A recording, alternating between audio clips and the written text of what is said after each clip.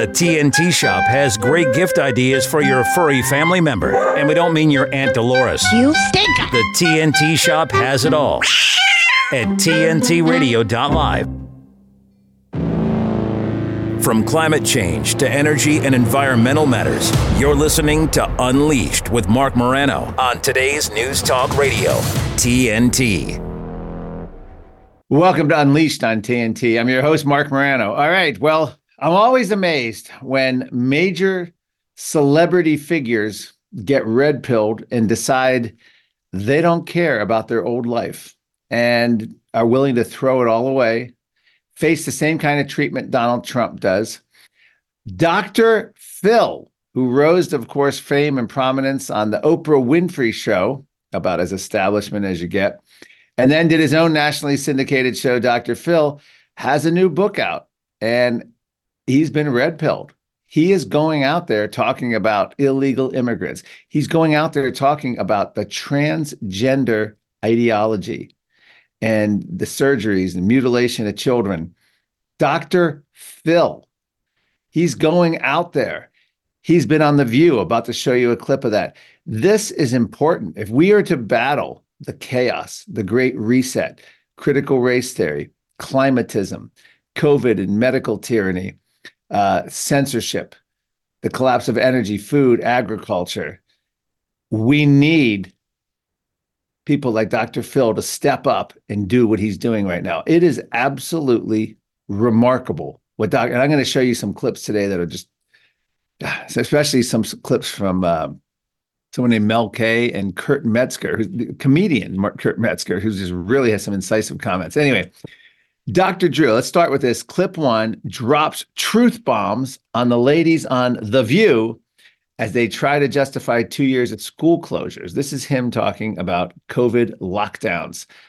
Just, again, I don't know what's happened. Expect, by the way, well, I'll explain that in a minute when we come back. Let's go clip one, Dr. Phil, the new and improved Dr. Phil. And the same agencies that knew that are the agencies that shut down the schools for 2 years. Who does that? Who takes away the support system for these children? Who takes them away and shuts it down? And by the way, when they shut it down, they stopped the mandated reporters from being able to see children that were being abused and sexually molested, and in fact sent them home and abandoned them to their abusers with no way to watch, and referrals dropped 50 to 60%. So there was also a pandemic going on, and they were trying to save kids' lives. Remember, we know a lot of folks who died during this. So it wasn't, people weren't laying around eating bond, but, well, you know what? We're lucky. Maybe we're lucky they didn't, because we kept them out of the places that they could be sick, because no one wanted to believe we had an issue. Are you saying no school children died of COVID? I'm saying it was the safest group. They were the less vulnerable group, and they suffered and will suffer more from the mismanagement of COVID than they will from the exposure to COVID. And that's not an opinion, that's a fact. Wow, did you hear that? Even the View audience in LA, and I wouldn't be surprised if the audience is still wearing masks, at least up until last year, 2023. I think they were wearing masks. Who knows? They don't cut to the audience as often. They applauded Dr. Phil. Did you hear them say, are you saying no children died? In other words, schools need to be closed indefinitely, because if a kid dies, that's blood on your hands. And they're also, still justifying it. It's that idea that unless you jump through hoops A, B, and C, 100 million people will die. And then you jump through hoops A, B, and C, and you say, look, 100 million people didn't die. I told you. I'm a scientist. I predicted it. You need to give me expert status. This is mild stuff. Dr. Phil pushing back on compared to what I'm getting to here. Dr. Phil decided to go on Joe Rogan's show. Again, Dr. Phil, mainstream figure, always, very good. He deals with relationships. After this next clips I'm about to show you, expect lawsuits, sexual harassment, rape allegations, expect cancellation by the corporate backers of his syndicated show, expect publishers of his book to get jittery, expect speaking tours to be canceled. He is cementing himself as a persona non grata, but I digress. Let's see what Dr. Phil tells Joe Rogan about the madness of child transgender ideology. It's interesting they choose words like gender affirming care. That's interesting that they call it that, but really what they're talking about is hormonal therapy or sex reassignment surgery on children. And in fairness, the American Medical Association, the American Academy of Pediatrics, the American Endocrine Society, or whatever the exact name of that is, all of the major medical associations have signed off on this, Joe. They've signed off on it. And I have never seen those organizations sign off on anything with less information as to whether or not it does long-term harm of anything in my life. And when I ask about that, when I bring that up, then they immediately label you as transphobic. And I thought that the deal was first do no harm. And all of the European countries, Sweden, Norway, they've all stopped doing it because they say, we cannot say in good conscience that this does no harm, because it does harm. If you look at the long-term consequences, if someone changes their mind at 10, 11, 12, 13 years old, they can't decide which pajamas they want to wear at night. And their reason for doing it is it stops this drive for suicide, that there's a suicide epidemic. It doesn't fix that. It doesn't fix all the comorbid issues that come along with feeling like they're in the wrong body. But yet they're pushing this. Wow.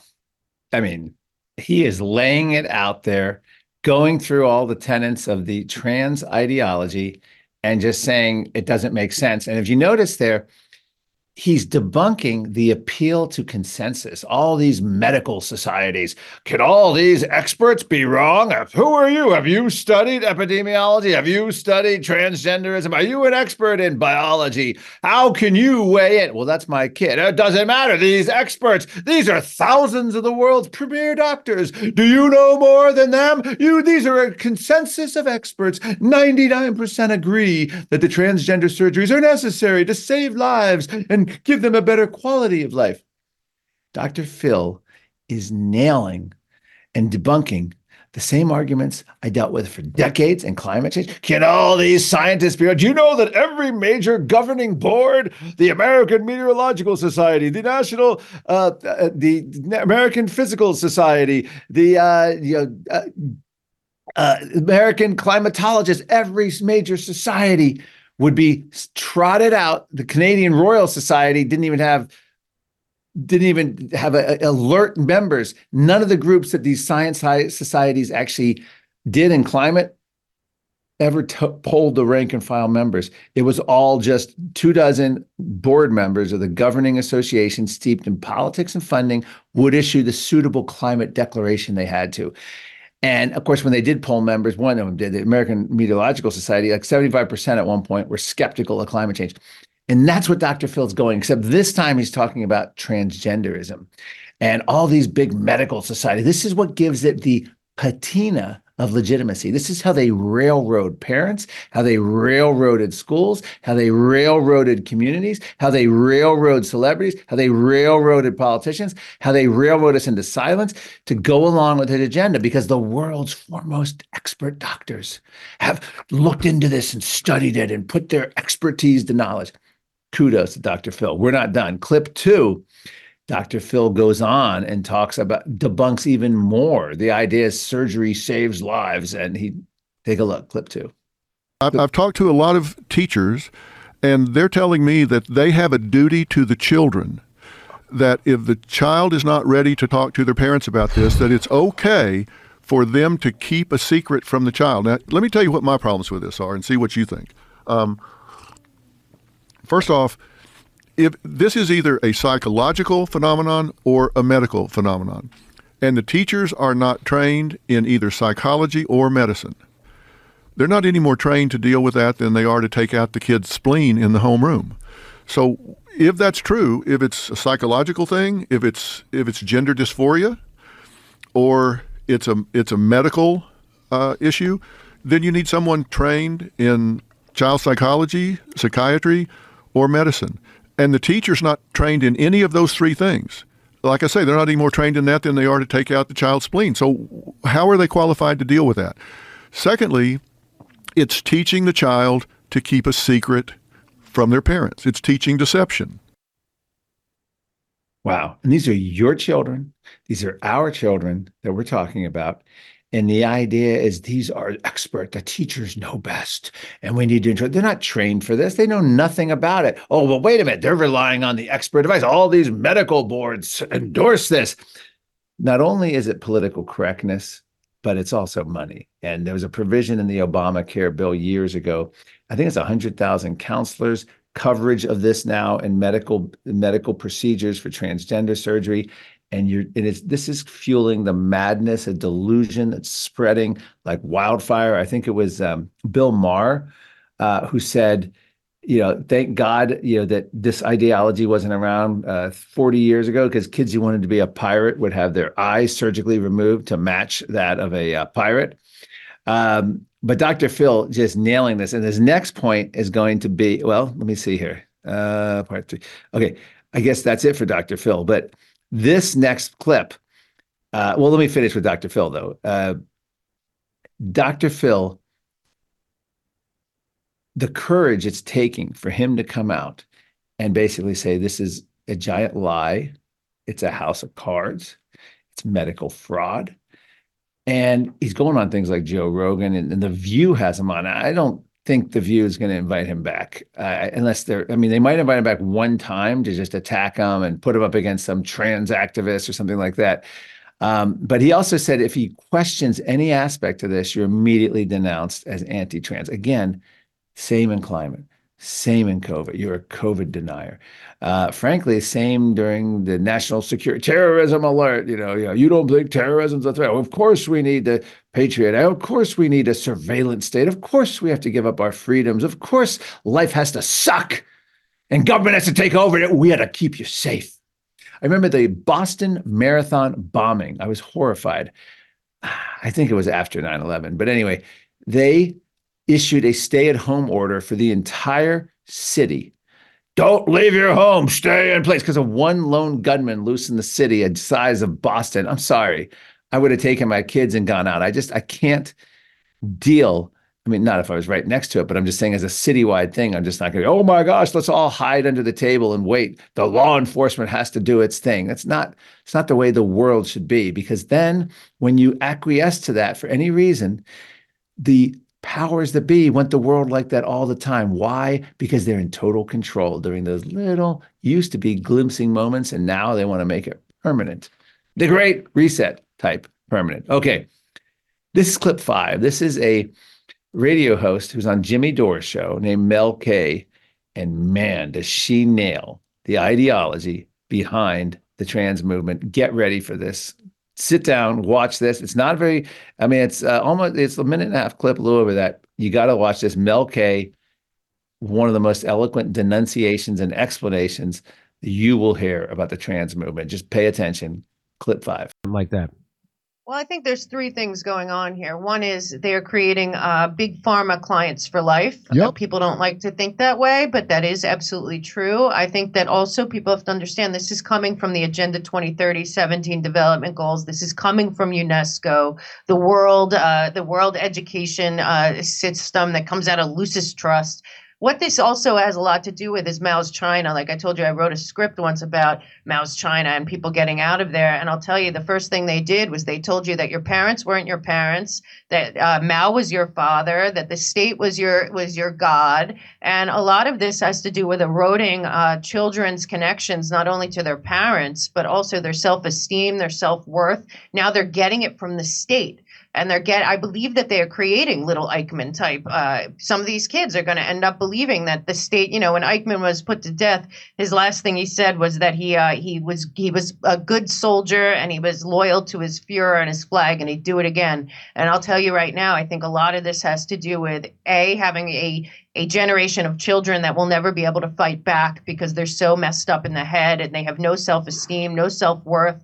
A lot of their foundation is crushed, and they're not teaching them the real things that they need to succeed in life or be entrepreneurs or be even creative. And then on top of that, they're creating a generation of kids that think that their parents don't love them. There is no God, but the school, which is the state, loves them, and they have a loyalty to the state that supersedes their family and tradition. And I really think that they're creating a couple generations of children that will never ever be able to stand up against the authority that they are creating in their totalitarian one world plan. Wow. Never even heard of Mel K before this.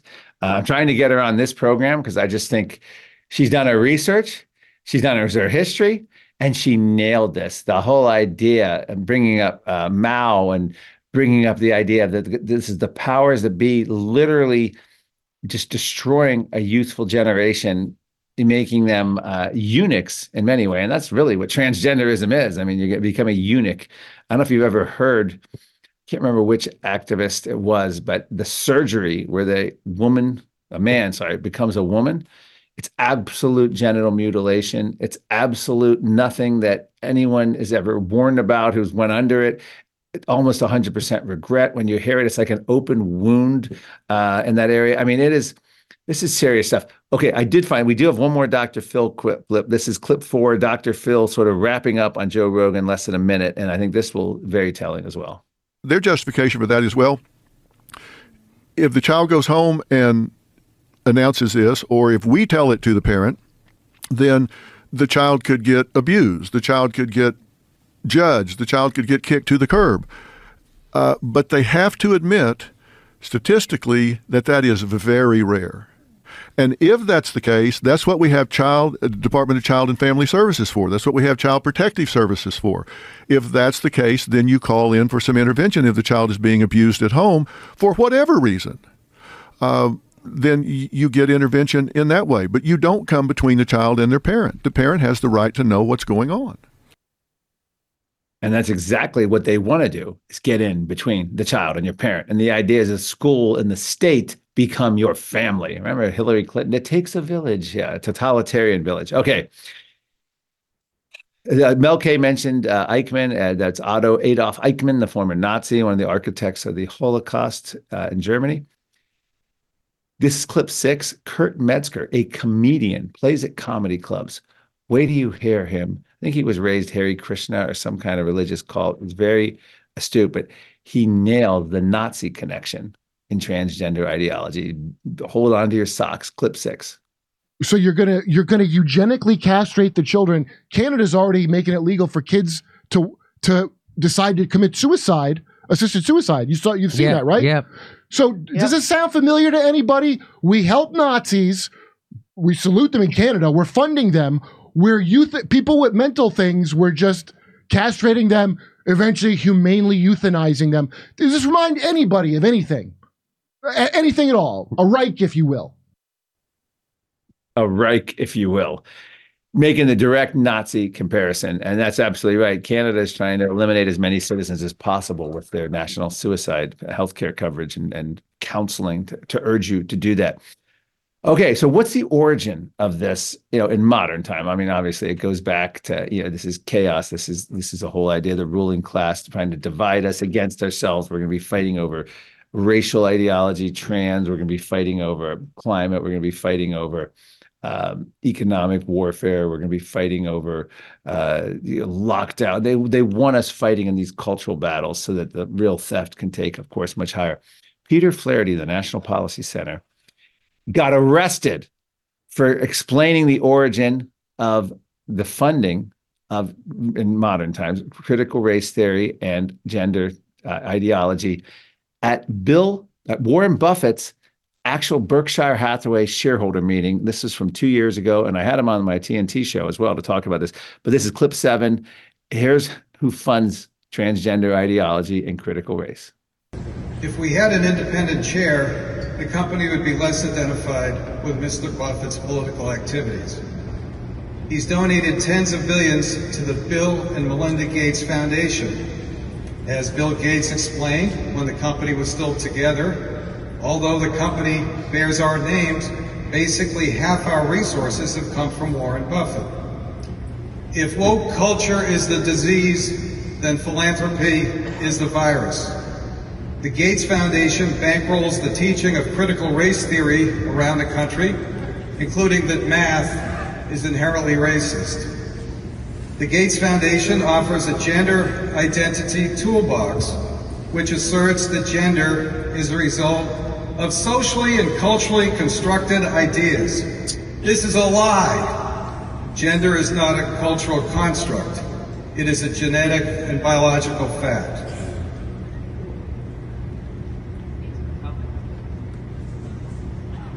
You're not going to censor what I say, ma'am. I'm very sorry. And I'll appeal to the chair that I be allowed to continue. Sir? You may continue, but you're under a 3-minute limitation. Of course. We know how much Bill Gates cares about children. He met and traveled with Jeffrey Epstein many times after Epstein's convicted sex crimes. The Gates Foundation had a huge influence over the COVID response fiasco. The Gates Foundation may be the largest single donor to the dark money machine known as Arabella Associates. It funds causes like defunding the police, making American cities unlivable. Money goes also to groups conducting threats.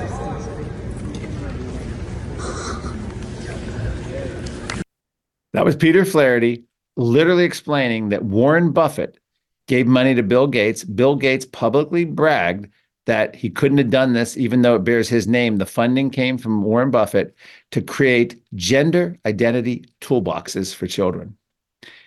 Warren Buffett. Who would have ever thought Warren Buffett was the radical behind transgender ideology? And by the way, Peter Flaherty, the National Legal Policy Center, it's a conservative group, was legitimately at that meeting. He's a shareholder. He had been recognized by the chair because he mentioned what he did. And because he mentioned Jeffrey Epstein's connection to Bill Gates, he was taken away, arrested, handcuffed, thrown in jail. And that actually happened. And that was Warren Buffett watched, directed, and authorized it. That's how much they don't want you to know the truth. And here he is. Just one last clip. Show the final clip here of him getting arrested. It's like 10 seconds. You can see him getting pulled off here. Our managers should not treat shareholders' money as their own. They should treat it as the shareholders' money. We let them make local decisions, but we do not let them decide their own personal. And of course, Warren Buffett just wants the meeting to go on as they arrest the guy for speaking, who was legitimately there as a Berkshire Hathaway shareholder. This is the world in which we live. All right. Well, I needed to get all that done. I did have one other point real quick. And this was something I'd given a lot of thought to this because it's not an issue I usually deal with, transgender, but I remember Mavis Leno, Jay Leno's wife. This would have been right after 9/11 when we were fighting the Taliban. She was condemning, I remember it was in that time frame, and she was arguing for women's rights in Muslim countries, but also Africa. She was condemning female circumcision in Africa. Well, and they also had the old practice of foot binding in China. I remember on our street where I grew up, my friend's grandmother had tiny feet because they were bound by the Chinese government, or cultural institutions, I should say. May not have been the government. But the idea is women with big feet were considered ugly, and they wanted women with small feet. And then you have historical castration for soprano singers. Someone's a great singer, you don't want them to go through puberty, so you'd castrate them. All these were banned. They're looked down upon. But now we have gender-affirming care in the modern age, and you can't question it because you know why? The experts all endorse it. This is insane. Science doesn't advance. We have not advanced as a culture. All right, enough of all that. When we come back, we are going to be joined by nuclear experts, nuclear engineers and nuclear experts.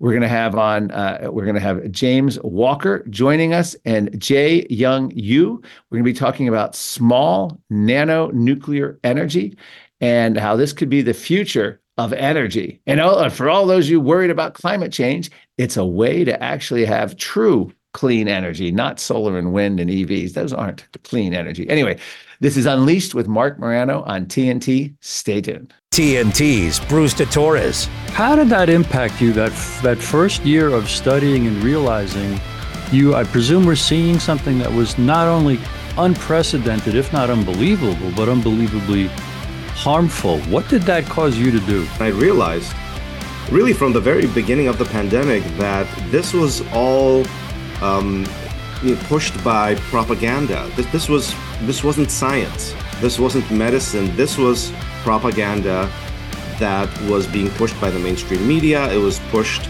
by public health authorities that I knew to be corrupt from my legal battles before the pandemic. These were very corrupt individuals who were pushing these pandemic measures. And really, it seems like all proper medicine and science was just being thrown out the window to push a certain agenda and certain pharmaceutical products on the population. World Stage and Bruce Torres on today's News Talk, TNT. It's been said that when someone you love has Parkinson's, you have Parkinson's. The truth is, Parkinson's disease doesn't just affect the diagnosed. It affects everyone who supports and helps care for them. Worldwide, over 10 million people are living with Parkinson's, a neurological disease that affects movement. And with so many places to search for information, it can be difficult to know where to begin. The Parkinson's Foundation has answers. Answers for everyone in the fight. We can help you understand the disease, help you find expert care, give you tips for living a better life, share the latest research, help you find local support, and there's a free helpline you can call. Find your answers and join us in the fight against Parkinson's. To learn more, please go to parkinson.org or call 1-800-4PD-INFO. The Parkinson's Foundation. Better lives together. Without CO2, the world stops breathing. CO2 sustains all life on Earth. Government, the WEF, and the elite believe humans are the carbon they really want to be rid of. Today's News Talk, TNT Radio. Welcome back to Unleashed on TNT. I'm your host, Marc Morano. All right, joining us now is Jiang Yu. He is the founder and executive chairman of Nano, the company's trailblazing efforts to revolutionizing clean energy solutions through microreactor and small modular nuclear reactor technology. Also joining us on the program is James Walker, a nuclear physicist and the project lead manager for constructing the new Rolls-Royce nuclear chemical plant. Welcome to the program, gentlemen. Thanks, Mark. Thanks for having us. All right. Just to correct you, Mark, James is no longer. It was former. He was the former one. Yeah, in the past. Yeah, that was many years ago. We just want to make sure. Yeah. Oh, okay. No problem. Okay. Thank you for correcting that. All right. Yes. I've had a couple nuclear experts, nuclear engineers, nuclear physicists. We've talked nuclear energy on my program. Well, first of all, let's start with you guys. What got you involved in nuclear energy and the promotion of it? And how important is, it's incredible. Nuclear was huge, 1950s, 60s, into the 70s, at least in the United States, rolling big. And it's still rolling big in Europe and France and all that. And then I guess China syndrome, 3 Mile Island, it all just sort of, public went sour on it, and it became very hard. And then, of course, the regulatory burden that came, and it became almost impossible to build anything new. Tell us how you got involved, and tell us why this nano technology, the small reactors, are a game changer. Yeah, I'll start off first. J.U., the founder and chairman of Nano Nuclear. I came up with the idea about 3 years ago. I was looking into the whole renewable space and clean energy space, and this acronym SMR, small modular reactor, kept popping up in my face. I didn't know much about it. I'm more of a capital markets background myself from Wall Street, but I needed a rock star CEO. I needed a number two, a nuclear physicist, and that's where I was able to recruit our rock star CEO, James Walker.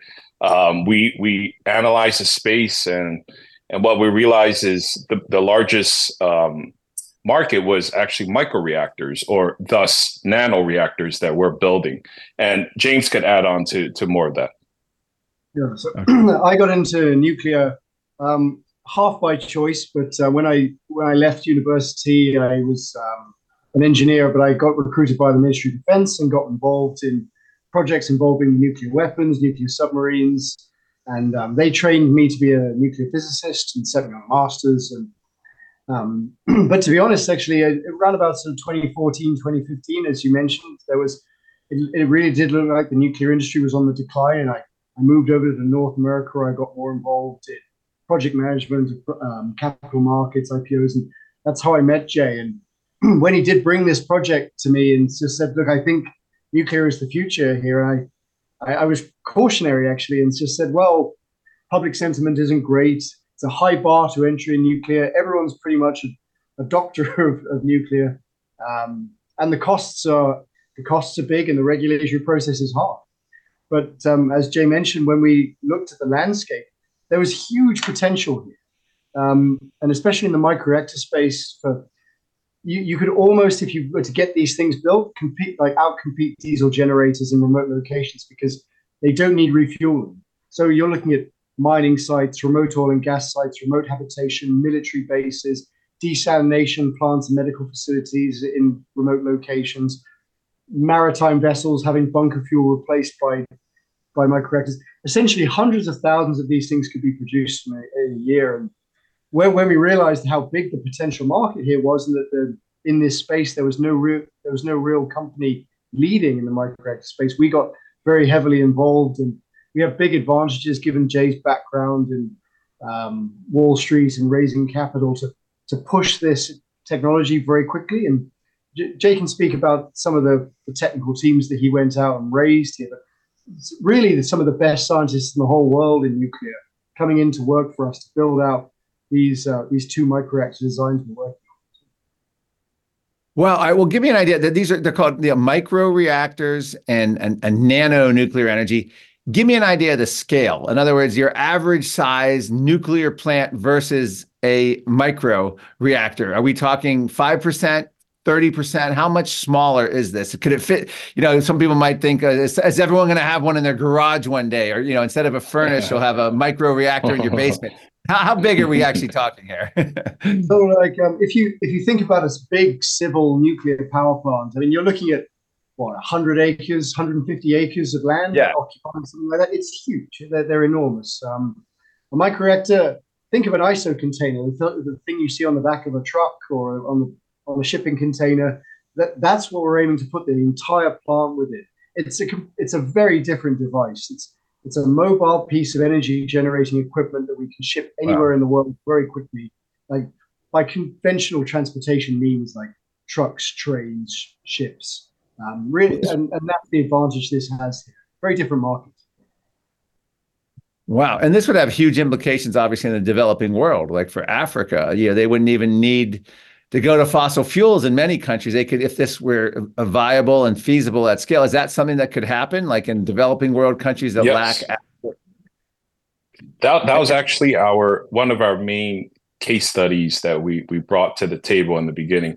We were able to recruit the leading nuclear scientist and diplomat in Africa. His name's Dr. Lazani Zorbel.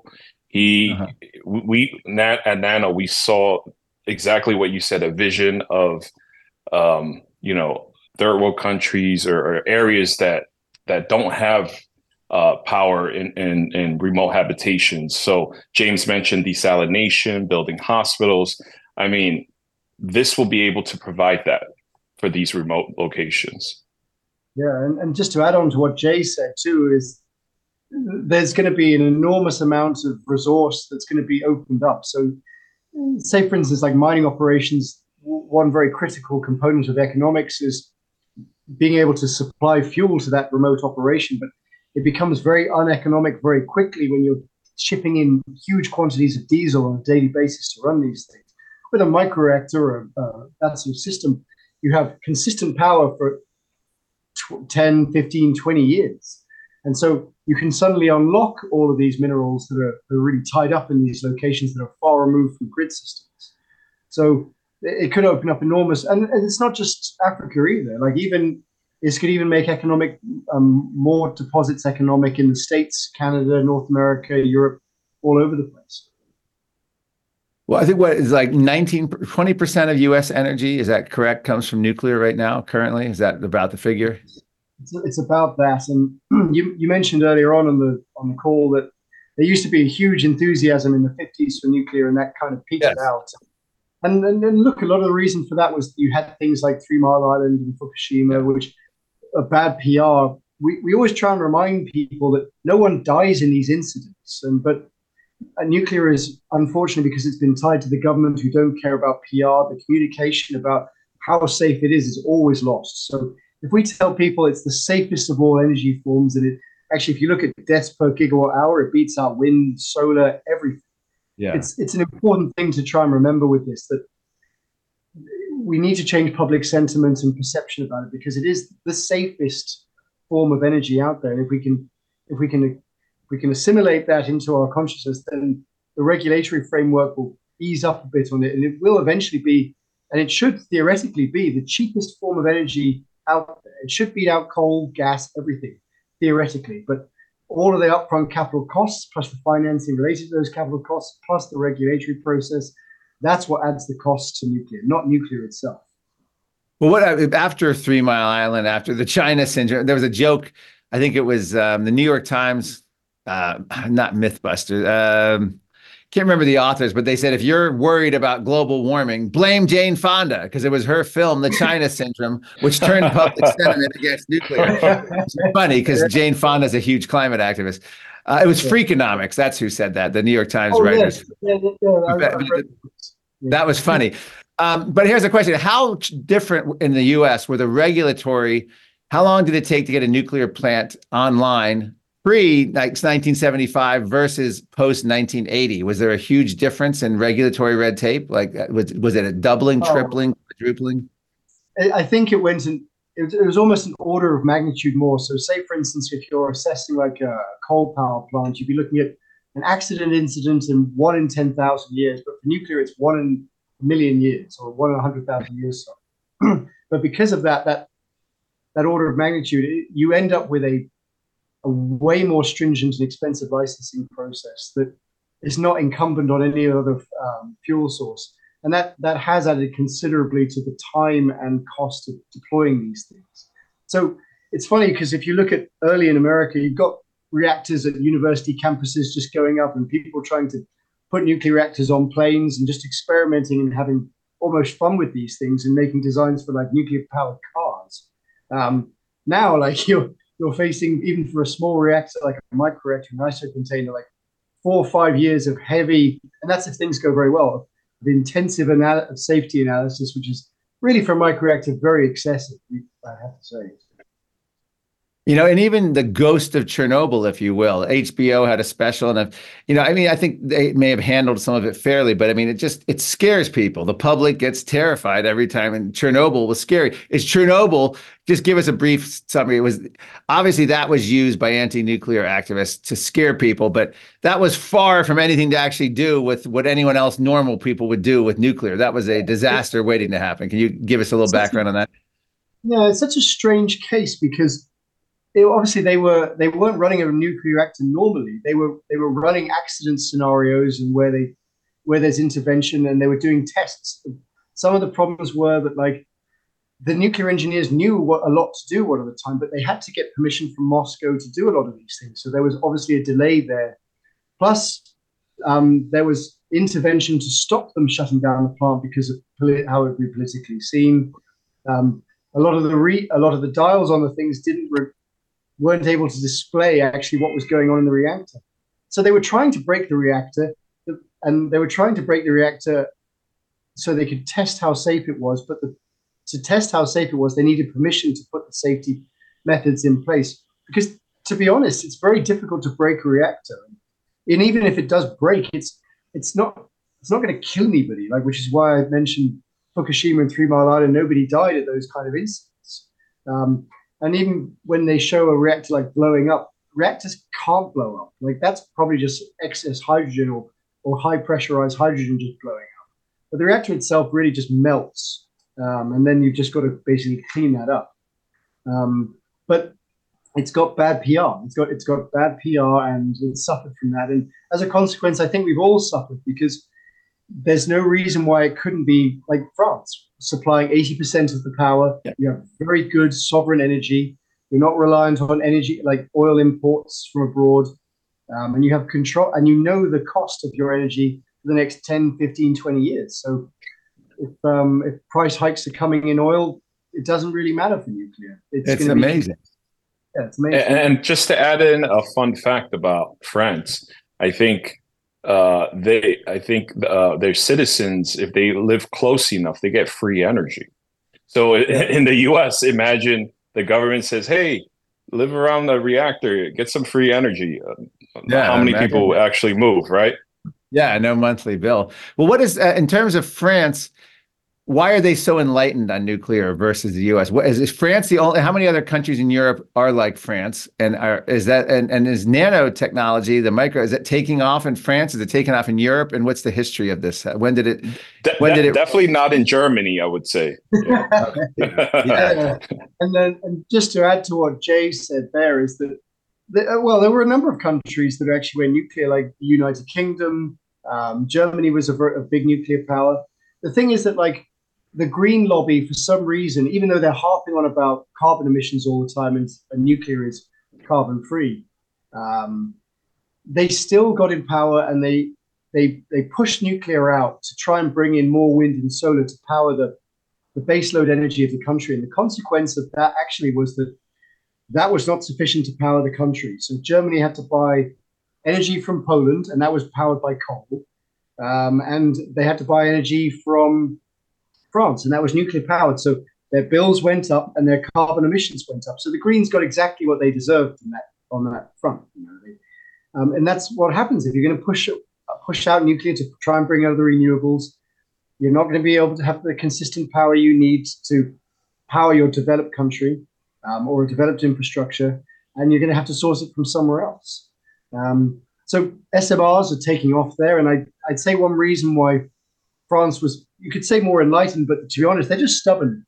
They're just a stubborn country with stubborn people, and they don't care what other people think. They just kept on, soldiering on with nuclear while everybody was downsizing it. And now, obviously, they're in a lovely position because the US is very much behind and needs to build back a lot of its infrastructure, and that means that the French get to sell a lot of nuclear fuel to the US and nuclear expertise, and the US is in a position now where it has to buy that expertise and fuel from France because it didn't decommission. All right, we have to take a break. We'll be right back. We're talking with Jiang Yu. Am I saying that correctly? Of Nano Nuclear Energy? You could just say JU. Yeah, just JU. JU. Okay. Easy. And we're also talking with James Walker, a nuclear physicist. So we'll be right back. This is Unleashed with Marc Morano. When we come back, I'd like to talk a little bit more about how portable this is and what you see as the future. I mean, how are you going to overcome this public perception and the regulatory hurdles? This is Unleashed with Marc Morano on TNT. Stay tuned. Give me a minute with TNT Radio's Steve Malzberg. This past Saturday, before the South Carolina primary results were in, Donald Trump was at CPAC, and he addressed the consequences of Joe Biden letting the illegal invasion into this country. It's migrant crime. It's a new category of crime. And I wanted to call it Biden migrant crime, but it's too long. So we just call it migrant crime. We have a new category, migrant crime, and it's going to be more severe than violent crime and crime as we knew it, because we have millions and millions of people, and they came from prisons and jails. They came from mental institutions and insane asylums. No, they're not the same thing. An insane asylum is a mental institution on steroids, okay? It's Silence of the Lambs. Okay, you know that. Hannibal Lecter. And here was his finishing touch. They're all being deposited into our country, and then you have terrorists, and then you have drugs, and then you have human traffickers, and they're coming over at levels never seen before. We've never seen anything like this. Vintage Donald Trump, telling it like it is, the reason he walloped Nikki Haley on Saturday in South Carolina. Thanks for giving me a minute. I'm Steve Malzberg. Catch my show Monday through Friday, 9 p.m. Eastern. Right here on TNT. My name's Stacy. I'm 57, and I was adopted in 2020. We were adopted in 2019. And we were adopted in 2021. We had a house, and it sounds crazy, but it wasn't a home. The one thing that Jake and Emma brought is it became a home. When I met Dakota, he had just turned 14. You weren't there for the first this and the first that. I missed the first words, but we got a lot of other firsts. Watching her say, oh my God, I cannot believe I got my license. And she's like, I passed. And I'm like, girl. See them grow. It is. They chose to love us. They didn't have to. They chose us. Family. You and you. Kids in the middle. What I thought was a complete life was nowhere near complete, but it is now.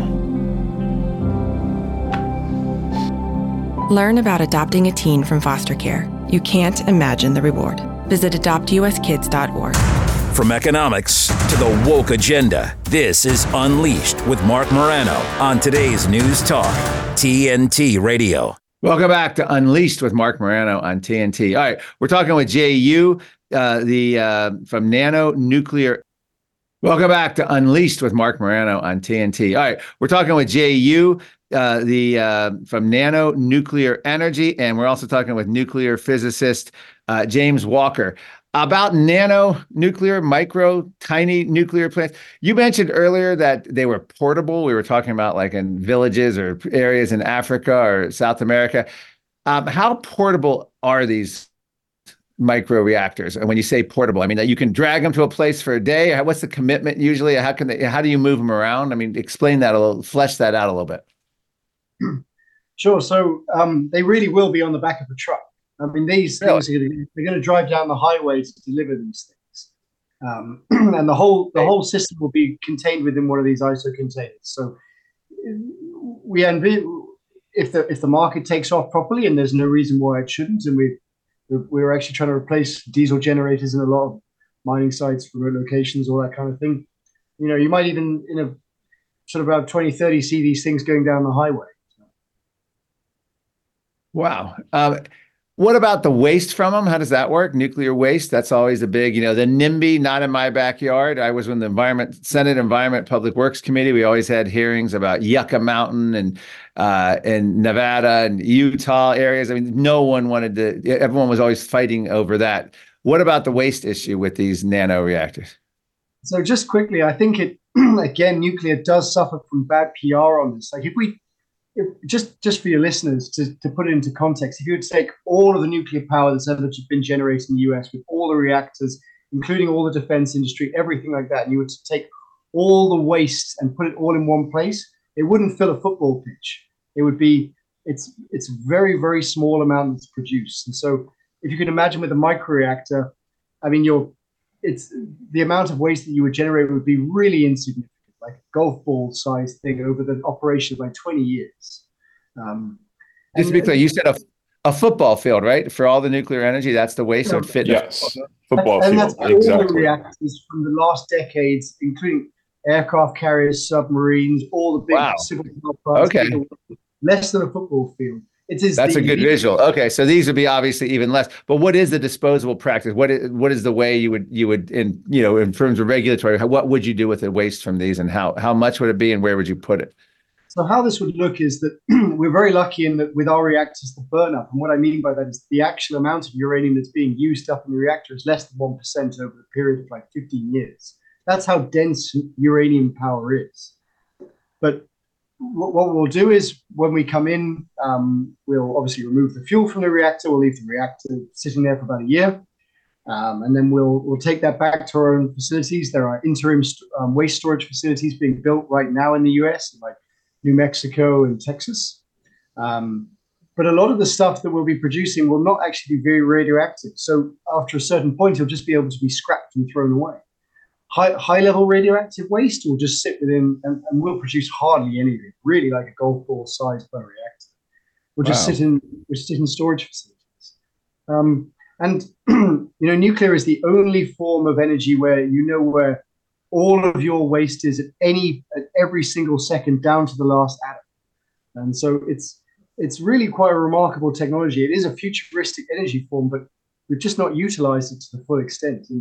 And fears about nuclear waste and things like that can really get in the way, despite the fact that very little is actually produced.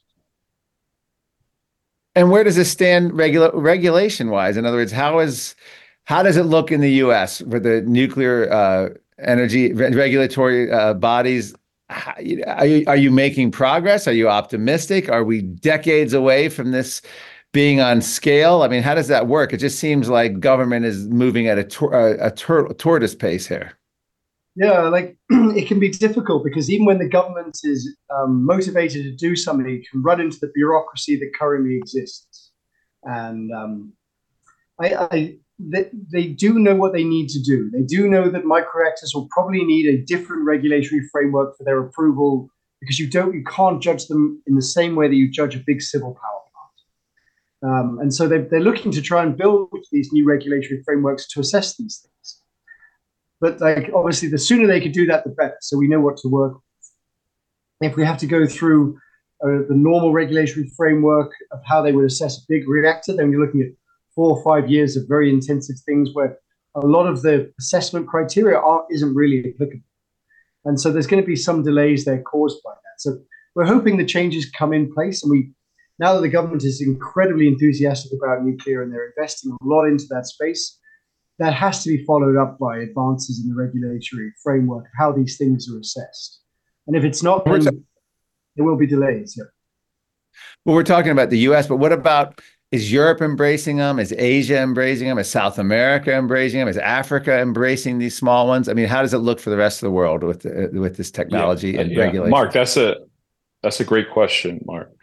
So recently at COP28, which is where all the governments of the world come in and talk about. Yeah, I was there too. Yeah, you were there. Oh, you were there? Oh, yeah, great. I was there. Yeah. We hope to be there next year. Yeah, we hope to be there. Yeah. Or this year, I would say, right? Yeah, it's on. Yeah. Yeah, and if you were there, there were dozens of, countries that have committed now to tripling nuclear till 2050. So a ton of these countries are now jumping on board, and they were realizing, from the mistakes of Germany and also seeing how China, Russia, and that kind of area, that region in the world is building up. And we're just sitting here not building up. And companies like Nano Nuclear are here to be proactive about it and kind of make American nuclear great again, I would say. Wow, that's great. Well, I mean, if you think about it, you talk about a UN climate summit, you guys should be front and center. You should be giving the keynote, not Greta Thunberg or not. If they were actually serious about energy that didn't produce emissions, if that's their goal, why wouldn't this be front and center? Why do you think that is? Why have they not? They're going to hear about this soon. Yeah. What's that? I was just going to say it's going to happen. It's inevitable in our eyes. Like James and I have, like we said, analyzed this market, and we think, microreactors will be the only feasible kind of deployment of these small reactors. Even these SMRs are still really large, and they cost billions of dollars to create. We're planning to actually fabricate this in the factory, right? We want to mass produce this and scale this up. So I think that's the only way to power all these future data centers that want to be off grid. We've talked recently to one of the largest data center companies in the world, and they're interested. They're interested in buying future power from us, even though we haven't even finished our reactors. Our prototype. They see the future as this small reactors. And what about the existing, nuclear reactors? I visited the one at Lake Anna in Fredericksburg, Virginia, or Stafford, Virginia, a few years back. Well, this is a silly question maybe, but is this a threat to the existing nuclear plants, or are they on their way out anyway because they can't get renewed and they're aging? How much do you see these replacing that, or do you see the existing nuclear plants in the U.S. existing side by side with this new technology? They are catering to very different markets. Like those big civil plants, they're powering cities, countries. Like we're going to be hitting mining sites, military bases, like things removed from the grid. They're complementary to each other. Like actually, if big civil power does well, that's actually really good for us too, and vice versa. If we bring a lot of new infrastructure to the US to fuel this SMR microreactor boom, that will very much benefit the civil power plants as well, and actually make power cheaper too, because you'll be building up the enrichment facilities, deconversion facilities, fabrication facilities, and hopefully all of our energy bills just get cheaper as we go along, because that's what we all want. Give me a scale. We're running out of time, but a scale in terms of how many of these small micro reactors would it take to power a small town? Are we talking like it would take thousands, hundreds? Like, give me an idea of how much on that kind of a scale. Like how many? I guess is there any energy equivalent? Yeah. Yeah, sure. So say one of our micro reactors, if you wanted to power 1,000 homes for 20 years, you would just need one. It's just as a metric. There we go. Okay. Thanks. We're out of time. I don't want you to get cut off, but thank you so much. Yeah, no problem. Thank you, Marc. Thank you. Appreciate it. This is Unleashed with Marc Morano. Thanks for having this conversation with us about nuclear. There's James Walker.